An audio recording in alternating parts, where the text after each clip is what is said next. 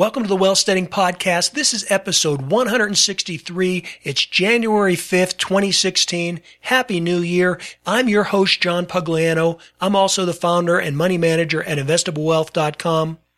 The markets have certainly got off to a turbulent start for the new year. We're going to talk about that in this episode. And I think really the best way to talk about what we can expect in 2016 is to go back and review the year 2015. So that's exactly what I plan to do. I want to review with you not only my thought process for 2015, but specifically where I traded and how it worked out. And I think that that's going to be important to you because through the first quarter, if not the first half of 2016, I think it's going to be very reflective and reminiscent of what we've seen for the last 6 months, with a few exceptions, and we'll talk about those as we go. Before we get started, I do want to thank all of you that went out to iTunes and made an effort to provide this podcast with a rating or review. The number of reviews there have gone up well over 10% just in the last week. So I appreciate those of you that have taken the time to do that. You know, we have a really vast, large audience. And yet when you look at the reviews in iTunes, I still think there's only somewhere around, 140. And so when you consider that an episode of this podcast is downloaded anywhere from, say, 5 to 10,000 times, we only have 140 reviews. That means a lot of you aren't saying very much. Well, that's okay. I understand, but I do especially appreciate those of you that have taken the time to give us a rating. I read all those. I take them to heart. I look at ways that I can take that feedback and make the podcast better. I've gotten some suggestions that I'm also going to do through 2016, and some of you have mentioned that you're talking about the podcast in social media. Maybe you mention it in a LinkedIn post, or you post about it, or reference the show, or talk about your favorite episode on Facebook. Well, I'm going to take the time to go out this year and lurk in those social medias and try and recognize some of you that have done that. So don't be surprised if you receive a reply from me thanking you for promoting the podcast. In any case, the audience continues to grow. It's all through word of mouth from you and the loyal listening audience. It's very humbling, and I thank you sincerely for all of your support. So hey, let's get on to the main topic here, and let's talk about what's going on not only with these first few turbulent days of 2016, but the main point that I want to get across in today's episode, and this is why I've entitled it the way I have. I've called this episode, Active Trading is Not Irresponsible Trading. And that's the key takeaway here, is that you'll recall that I call myself a trend trader. I call myself a swing trader. I say that I'm an active trader. Well, when I start talking to you about what I did in 2015, you're going to see that I made very few trades. And when I say that, what I mean is very few trades that purchased either individual stocks or individual exchange traded funds. And for the better part of the year, I was mostly just 50% in cash. So the main lesson learned in all this, and this is what I've learned over the past 30 years, is that you don't have to trade. In fact, that's one of the great advantages that you and I have because we're not large institutional investors. We don't have to go out and churn a stock just because we're being told to do so by our upper management. What you can do and what I do as an independent money manager is to look at the market and determine times that look like they have higher uncertainty than normal, or when we feel that there's thin ice out there or red flags being waved saying, move forward with caution. When you're in markets like that, I believe you're better served to just take your time, move forward cautiously, and if that means staying in cash or not making trades, then so be it. Active trading does not mean irresponsible trading or going out and speculating just for the sake of speculating, because that just doesn't make sense. The reason the financial industry does that and promotes that is because they get paid primarily on the volume of the trade. They want a lot of transactions to occur because that's how they make their revenue. Well, that's counterintuitive to you. The more trades you make, the more costly that is. And so even though I talk about being a swing trader, being an active trader, being a trend following trader, that doesn't mean that I'm out there trading on a frequent basis when I don't think it's profitable, or if you'll think back to what I talked about in just the previous episode about alpha. If I think that I'm in a market that could provide me with a gain but I think that it comes with a low or a poor alpha, meaning that there's more risk than there is reward, then I'll just sit that inning out. I don't need to play. I don't need to swing at every pitch. Let me explain this by reviewing with you the overall themes of the trades that I made during 2015. Now, a couple things here, and this is a legal disclaimer. I'm not going to be providing you with exact information that would claim to have produced any particular return for last year. The Securities and Exchange Commission has a very stringent way that information has to be advertised, and so I'm not claiming to be doing that in this episode. I'm just going to talk to you about overall themes. Obviously, if you read my blog, if you listen to my podcast, you heard me talk about these things, so you can go back and verify that what I'm saying is what, in fact, I actually did. The other thing that you have to remember is that I'm not a mutual fund. I'm an investment firm. I offer portfolio management services to my clients, but it's done on an individual basis. And so unlike a mutual fund that would invest in one particular asset class or mutually pools all their investors' money together and then makes all those purchases with that money, that's not what I do.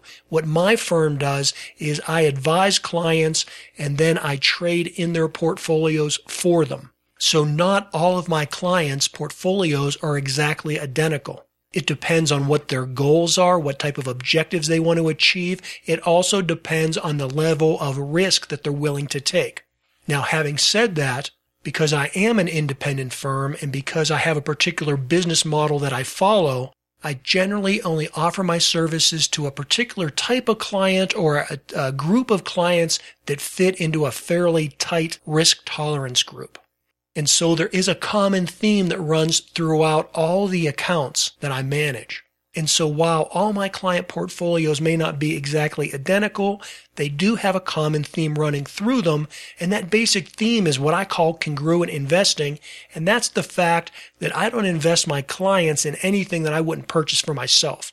So if I think that Apple is a good buy and I plan on putting my money in Apple or Google or Facebook or whatever, if I'm making that trade for myself, then most likely I'm making that trade for most or all of my clients because I think it's a good trade for them as well. Now again, depending upon their objectives, their goals, and their risk tolerance, they may be exempted from a particular trade that I make, or I may purchase more for one client and less for another, again, because of their particular situation. So when I review these trades with you right now, I'm not saying that this was 100% done for all of my clients or in exactly that percentages. I'm just giving you an overall hypothetical theme for what I traded in 2015. Again, you can go back and review the blog, listen to previous podcasts. You can verify that these are the type of things that I was talking about back then. But the main point that I want to make here is having you understand my trades and why I did certain things in 2015 and why I'm likely to do similar things as we go into 2016. Because I think these markets are very similar for at least this first 3 months, if not the first half of 2016. So as we began the year in January of 2015, my assessment of the market was that the bull market was getting old. It was the third longest in history. It looked like it was starting to top out somewhere around that 2100 level. Although we were going on to make new record highs in the S&P 500 every week or certainly every month, and that was getting a lot of hype and a lot of face time in the media, the thing that I noticed about that was although we were making new highs, the magnitude of those highs was decreasing. So it looked like the market was starting to top out. It was starting to roll over. We were also starting to see more volatility creep into the market than had been basically since the end of 2011. I think if you look at the S&P 500 on a 2-year moving average, the S&P 500 never broke that 2-year moving average from about the end of 2011 until the summer of 2015. Now, that was a long time to go above that average, to not have any major pullbacks. A lot of that, I think, had to do with the quantitative easing program from the Federal Reserve, particularly the money that they rolled out in quantitative easing 2 and quantitative easing 3. But we were starting to see that although there was a lot of money in the system, it was a diminishing return. The market wasn't going up as high as it previously had.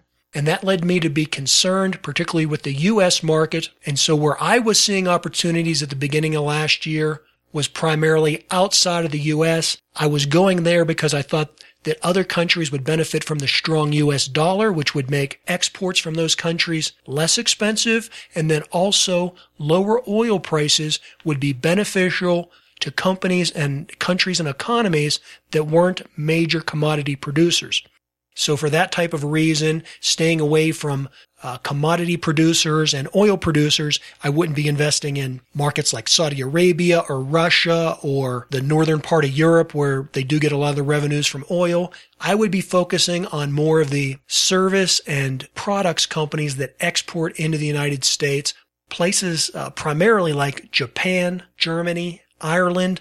I also went into Mexico, which is a little counterintuitive because a lot of the revenue coming out of Mexico is oil related. But for that reason, I stayed out of Canada. But the reason I did favor Mexico was that it seemed that China was losing some of its low labor competitiveness, and some of those businesses were moving into Mexico. So I did put Mexico in my portfolio.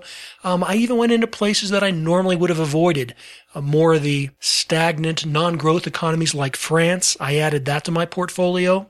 And I made these purchases in these countries by buying exchange-traded funds. Now, I tend to go with big brand-name exchange-traded funds because I'm looking for investments that provide me with a lot of liquidity. So I'm looking at the bigger, larger funds. The ones that I might mention here are not the only ones out there. There's a lot of other options. I'm just telling you what works for me and what I used. So, for example, when I went into Germany, I used the fund EWG. That's Echo Whiskey Golf. That's an iShares fund that specializes in companies in Germany. When I went into Ireland, I went into the iShares ETF that does that one. That's called EIRL. That's Echo India Romeo Lima. When I went into Mexico, I used the exchange-traded fund EWW. That's also an iShares fund. So remember my rationale here. Strong dollar, low oil prices. I want to go to either companies or countries that are favored by that trend. And so because the market I did feel was choppy, I avoided U.S. companies. I avoided individual stocks in particular and focused on these large targeted exchange-traded funds. During that first quarter of 2015, I did want some U.S. exposure. So in addition to those foreign funds that I mentioned, I also put some money into some regional bank stocks and to insurance companies. And I did that again because I felt that these companies, things like insurers and in particular regional banks, small regional banks, they're going to be less affected by the strength of the U.S. dollar because they don't derive their income by operating overseas or by exporting products. Right? They're U.S. centric and in many cases mid-cap stocks that are dealing in, middle America, fairly insulated from problems with commodities or strong dollar. I invested in those categories primarily with three funds. The banking stocks I used were IAT and KRE. Those are regional banking stocks. And then for the insurance companies, again, rather than investing in individual companies, I just went with the exchange traded fund KIE.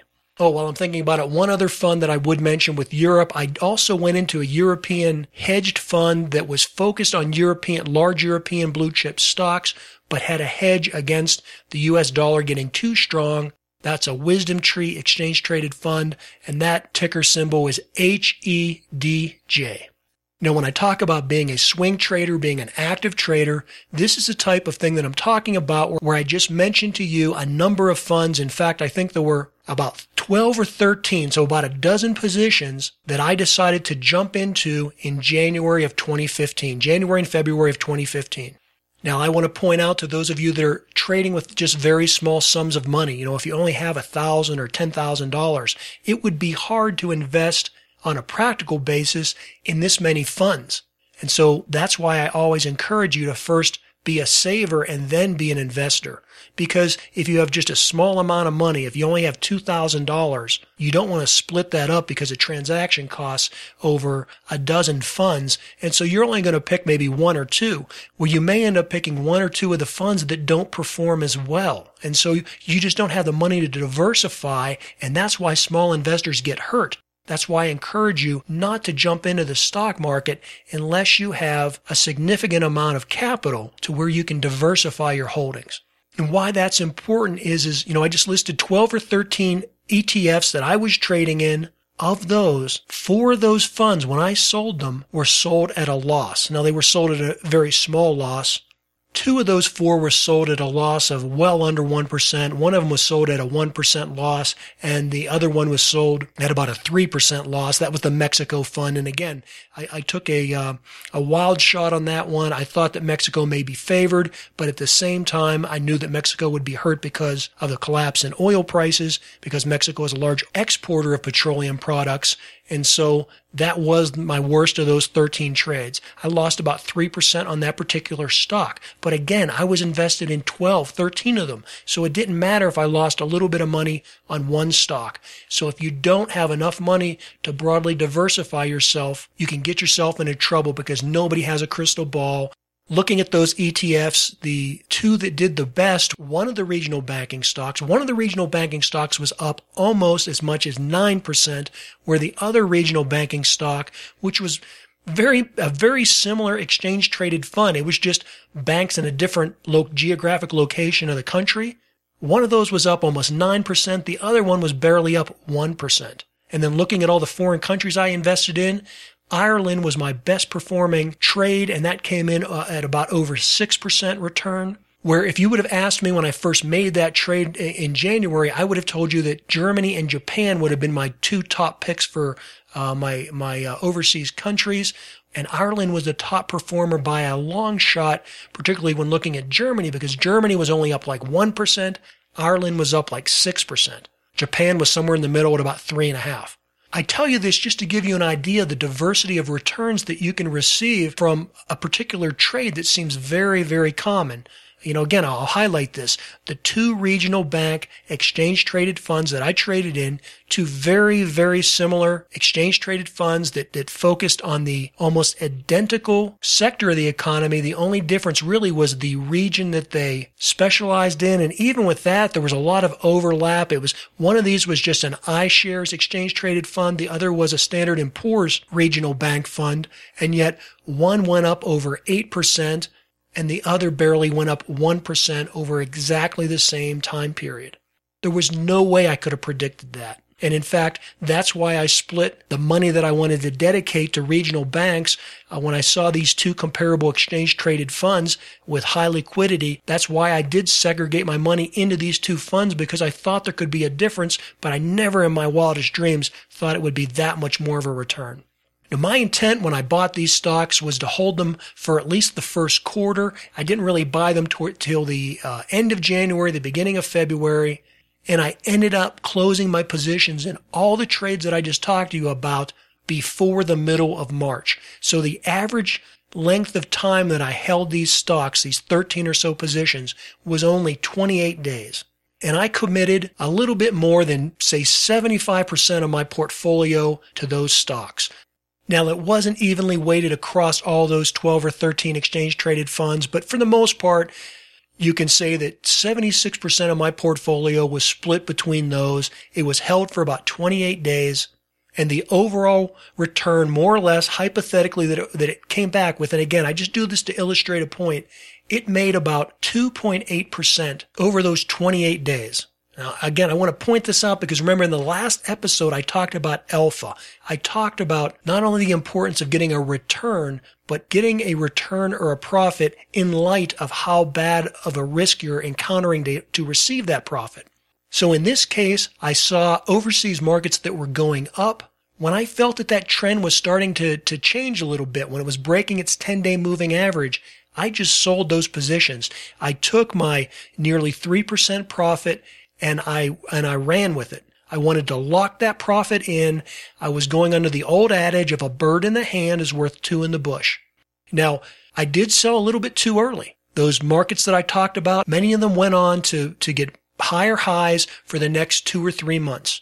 I chose not to jump back into those markets again because I started to see a lot of uncertainty. I started to see more turbulence. And I was happy that I had over a 2.5% gain on over 75% of my money and that it was made in such a short period of time, because you have to remember at about that time, the interest rate on U.S. 10-year treasuries was probably only about 2% or less. So I had at this point locked in a 100% guaranteed gain because I already had it. I already sold the stocks and it was done.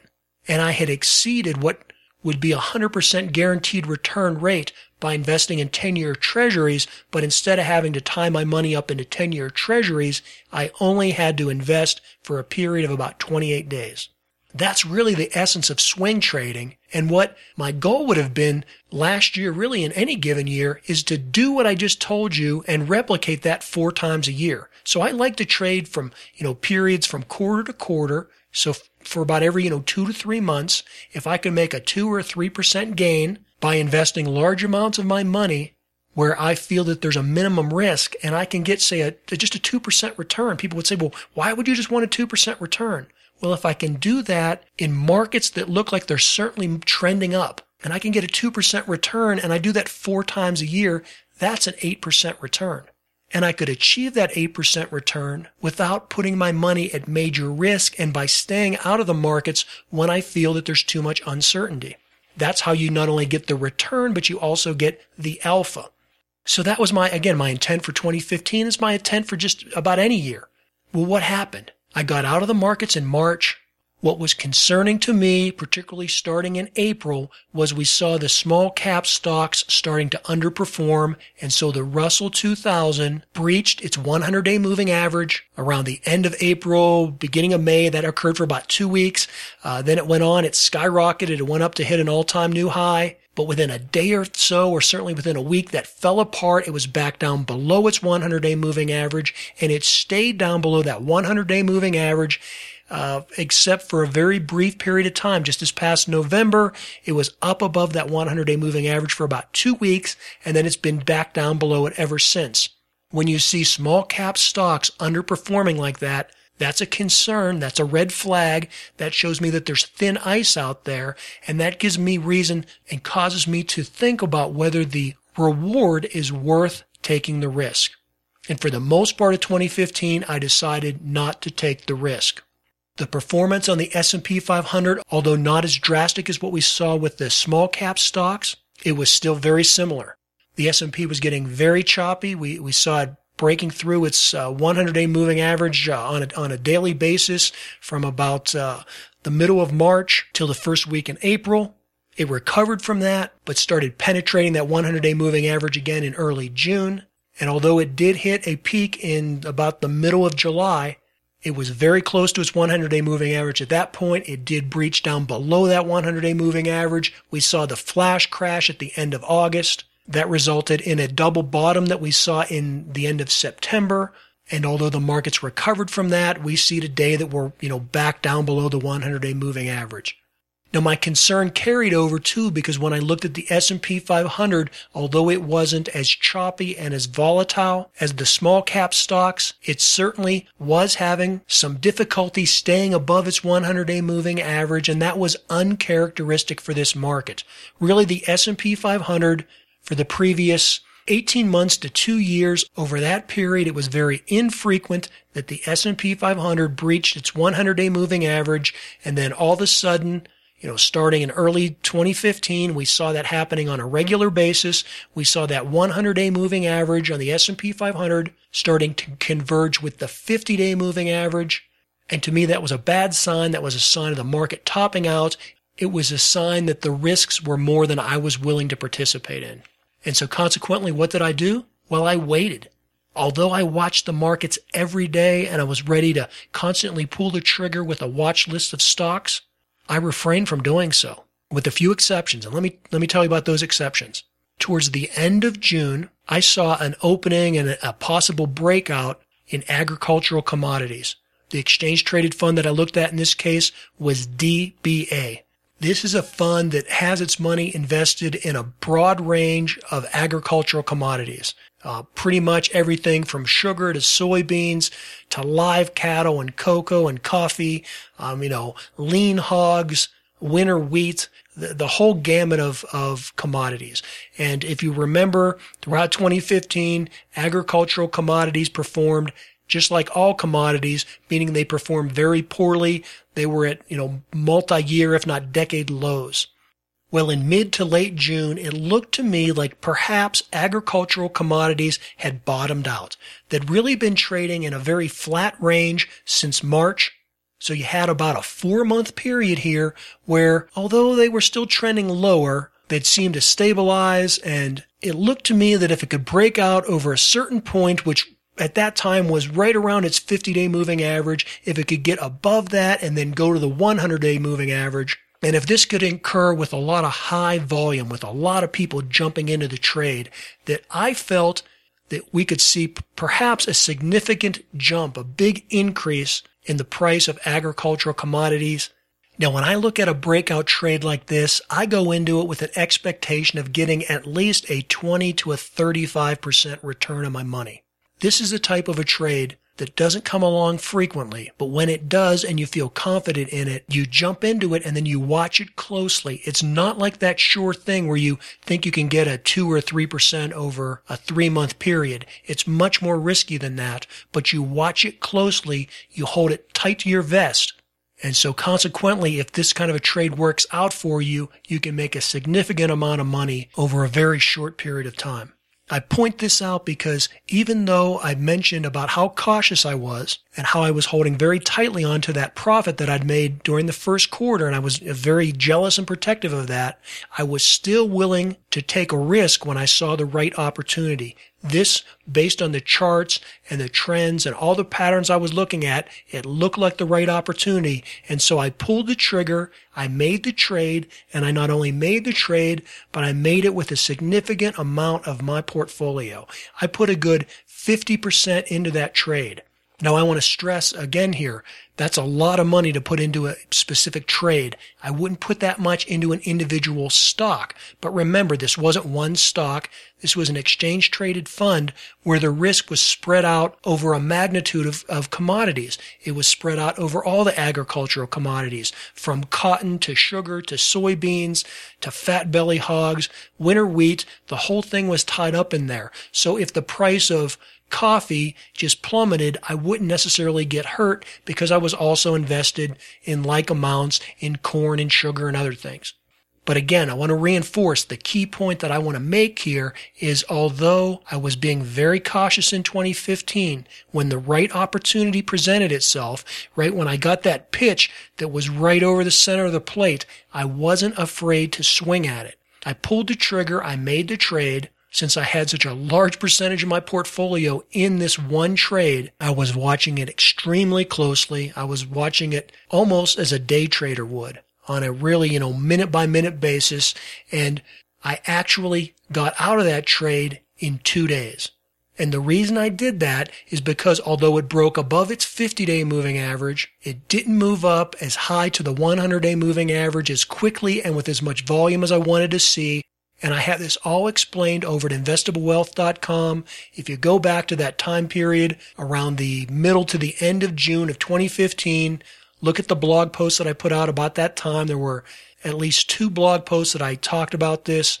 And again, the reason I point this out is because I want to stress to you that when your trade isn't working, you get out of it. When it broke the trend line or didn't exceed the trend line that I was looking for it to hit, I didn't make excuses. I didn't second think about it. I just cut my trade right there. I said, this is not performing the way I wanted it to. I have a lot of money invested in this. I'm pulling out. And so I liquidated that position within 2 days. It was sold at a profit. I made, maybe a little less than 0.5% on that particular trade. Now remember, I had about half of my portfolio in that. So 0.5% on half a portfolio, it came out where my overall gain after, transaction fees and things, it was maybe only about 20 basis points. Oh, incidentally, let me go back. When I talked before about getting about a 2.8% return on those trades that I'd made during the first, 28 days or so in the beginning of the first quarter, that was with 6% of my portfolio. So the real bottom line profit was about 2.2%. Let me illustrate that for you with simpler math, just for those of you that might be having a hard time following along with that.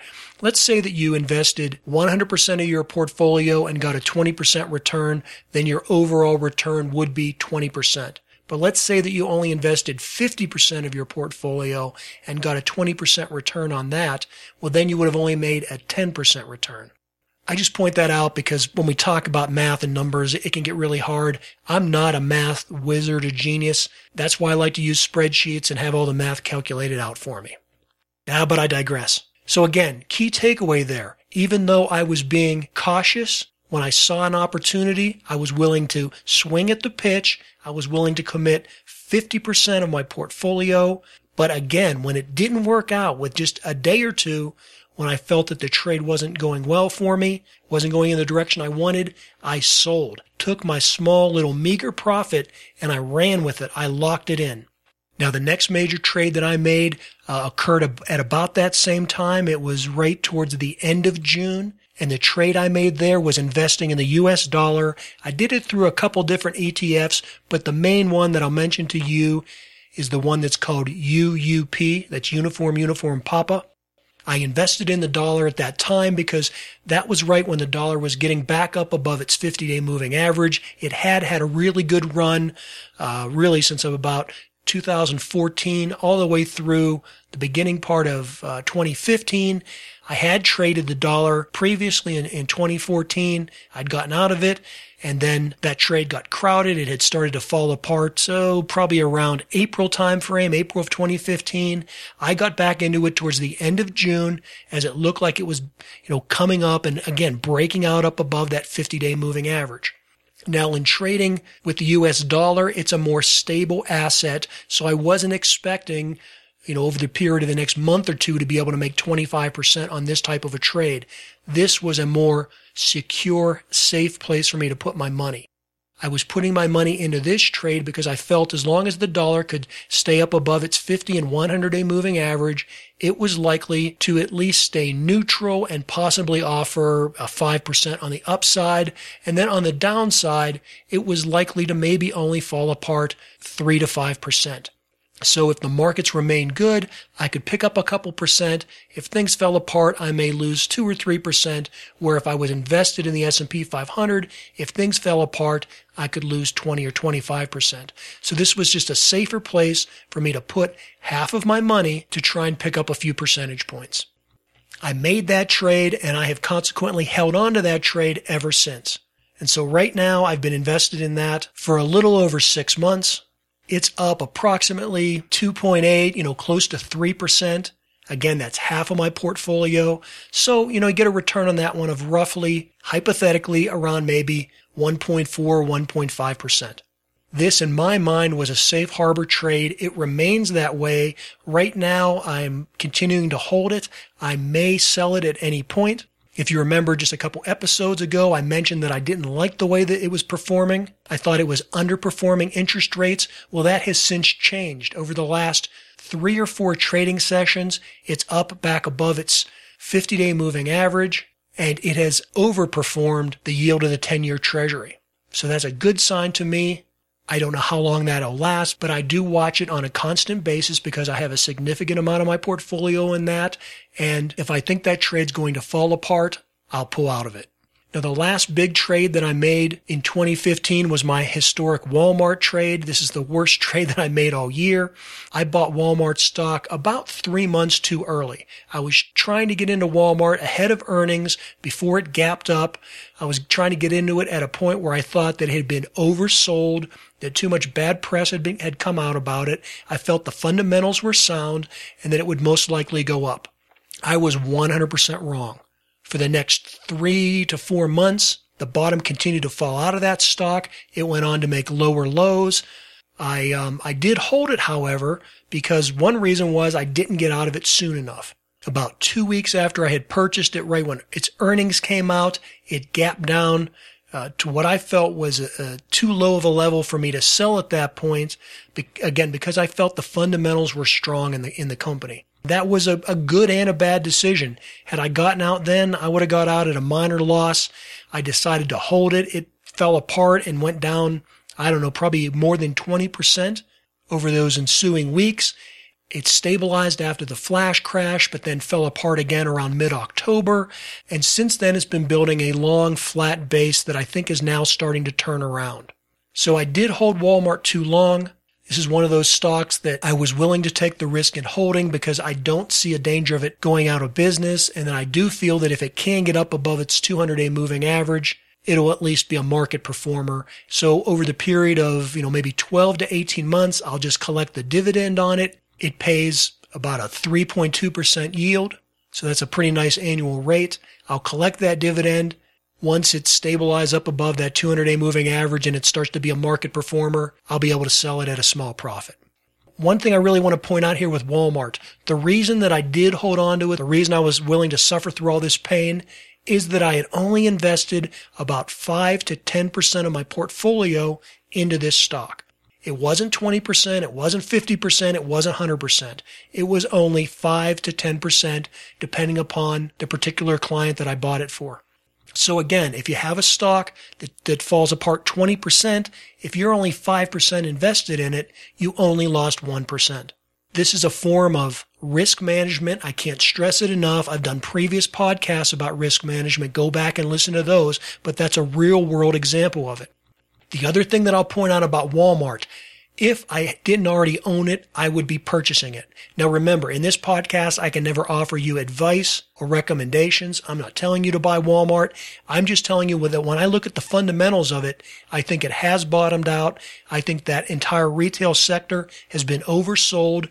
And if you look at Walmart over the last week, you'll see that it has a great deal of relative strength. It's been outperforming the general market, and it's been in this long consolidation now, depending upon how you look at it, for anywhere from 2.5 to a solid 2 months. So that's a good amount of time for a big blue chip stock like this to go through a bottoming process. I do think it's a good buy, and so consequently, that's why I do continue to hold it. Now, right now, I'm down about probably 14% on that individual purchase. And again, when you say consider that was 10% of my portfolio, that puts me down about 1.4%. I can live with that. That's risk management that I can tolerate, particularly on a stock that's paying a dividend of over 3% a year, and one that I think is building the right side of its base and is moving up and in the right direction. So when you sum all this up, I call myself an active swing trader, and yet when you look at the number of trades that I made last year, I only purchased about 15 stocks, and 12 or 13 of those I purchased within the first quarter of the year and only held them for 28 days. At no time during the year did I have more than 76% of my portfolio invested at any one time. And again, that was only for about a 28-day period. For the vast majority of the year, for about 6 months of the year, I had 50% of my money in the US dollar, which to me was a stable, safe harbor type investment. Now, all that said and done, when you add up all the gains and the losses and you look at what percentage of the portfolio it was, again, I just do this hypothetically just to give you a ballpark idea to illustrate the point where you can make a small number of trades over a small percentage of the year to keep your money at limited risk in a market that you're concerned about, a market that you think is starting to top out. And so at the end of the day, when it was all said and done, that hypothetical portfolio maybe would have grossed around 3%, maybe a little bit less, again, depending upon how much was invested in Walmart, how much was in the cash position, but roughly somewhere around, we'll just call it 2.73%. Now, you have to remember, I'm a money manager. I charge a fee to manage people's money. My management fee is 1% per year. So if the portfolio generated 2.75 or 3% return gross, that meant the client was only going to net about a 1.7 or a 2% return, which is certainly nothing to write home about, but it does keep up with inflation. That's after all expenses are paid. And then when you look in light of a couple things here, how did the overall market perform? Well, nominally, if you look at an ETF like SPY, which tracks the S&P 500, nominally that was down almost 1%. It was down 0.8 something percent. Had you had your money invested in that all year long, you would have gotten the dividend that it pays. That's right around 1.98%. So roughly, if you had bought the S&P 500 through the SPY ETF and held it for the entire 12 months of 2015, you would have made about 1, maybe 1.2% return on your money. Now, you had your money at risk 365 days a year for the entire 12 months just to get that 1.2% return. The way I look at it, you're better off swing trading because the bulk of my money was not at risk. That's the way I look at the markets. That's what I'm going to continue doing as we move into these first 3 months of 2016. I'll be keeping at least 50% of my money probably in cash. The other 50% will be in a safe harbor type investment, perhaps like the US dollar, maybe something like the 20-year treasury. As we go forward and I see where the strength of the dollar is, I'll adjust that position. I may go 100% to cash if another opportunity comes up where I think agricultural products are going to break out or any of these trades that have been way oversold, then I won't be afraid to jump in and take very significant positions. I think that 2016 is going to be more turbulent than 2015, but at the same time, I believe that 2016 is going to be an excellent year for picking out specific stocks and specific indexes. Now, the general indexes may not do so well, but I do think that this is going to be a really good year for swing trading, and there could be some opportunities to hit home runs. Now, this episode's gone long. There are 2 more things I want to cover here real quickly. What I talked to you about in these 15 trades or so, this was my overall broad portfolio of client money that I manage. There were a couple other trades in there that I made with my own money that I felt were too risky and too speculative. In particular, this was making trades in DNO, that's Delta November Oscar. That's the ETF that shorts oil. I felt that it offered opportunities there, but was way too risky for any of my clients. I did put some significant money of my own in that. To give you an idea of the volatility of this stock, I held this position, I believe, for around 3 or 4 months. Again, it is documented over at investablewealth.com. If you look around the end of April, I think I bought into the position for maybe the second time, ended up selling it around maybe July. So I do talk about it there, but just to give you an idea of the volatility and why I say that I didn't want to commit any client money to this, there were times when my position was up close to $100,000, and I'm not talking about the account balance. I'm talking about the actual profit. The profit was up in the high $90,000 range, and there were also times when that trade was at a $25,000 or a $27,000 loss. Now, at the end of the day, when I sold it, I think I ended up selling it for somewhere around $45,000 or $48,000, something like that. That was the profit. But it was a highly, highly speculative trade, nothing that fit the profile and the temperance of any of my clients. So that was something I was willing to risk my own money on, but wasn't willing to risk client money on. I think that's important. I wanted to point that out to you. And then finally, the other thing that I wanted to point out was, and this is looking back with 2020 hindsight, I did miss an excellent swing trading opportunity to get back into the S&P 500 with fairly minimal risk from around October to December. There were some really good times when in early November you could have made a really nice 5 or 6% by being in solid S&P 500 blue chip companies, just one ETF. You could hit a really nice double or triple on that one play. Again, looking back, 2020 hindsight, I was too risk averse. I missed that opportunity. One of my major concerns for staying out of the market at that time was that we didn't have enough guideposts to look back at. If you'll remember, on the S&P 500, we only had really one good pullback since 2012. That was in October of 2014. That only lasted about 2 weeks, and that was driven because of fear over Ebola. And with all the QE money floating around and holding up the markets, there weren't enough recent examples to judge that flash crash of August and then the subsequent double bottom that we got in September. There weren't enough of those pullbacks in recent history for me to draw the right trend line that I felt comfortable with. And so with the market floating so closely, just either above or below its 200 and 100-day moving averages, I didn't feel that the risk was worth jumping into the market for. Now, the good news going into 2016 is that we do now have more data points. We have that double bottom from August and September, which we can use to draw a trend line into at least the third quarter of 2016. So again, that's another reason why I feel comfortable of making more trades in 2016, even though it may be more volatile. I at least have enough downward data points to extrapolate from. Okay, so wrapping it all up, here's the key takeaway. Active trading is not irresponsible speculative trading. And the big point I want to make is that in 2015, although I may have only made 15 or so active transactions, every day that I watched the market and I made the decision not to trade, that in effect is placing a trade. I decided to keep my money in cash. That is the best, safe, viable way that I know of to trade in a down or in an uncertain market. So don't let the financial industry hoodwink you into thinking that to make a trade, it has to involve some type of a transaction. Sometimes the best trade you can make is to just keep your money in cash. And with that, again, I wish everybody a happy new year. Thanks for listening to the podcast. Until the next episode, as always, this is John Pugliano wishing you the very best returns.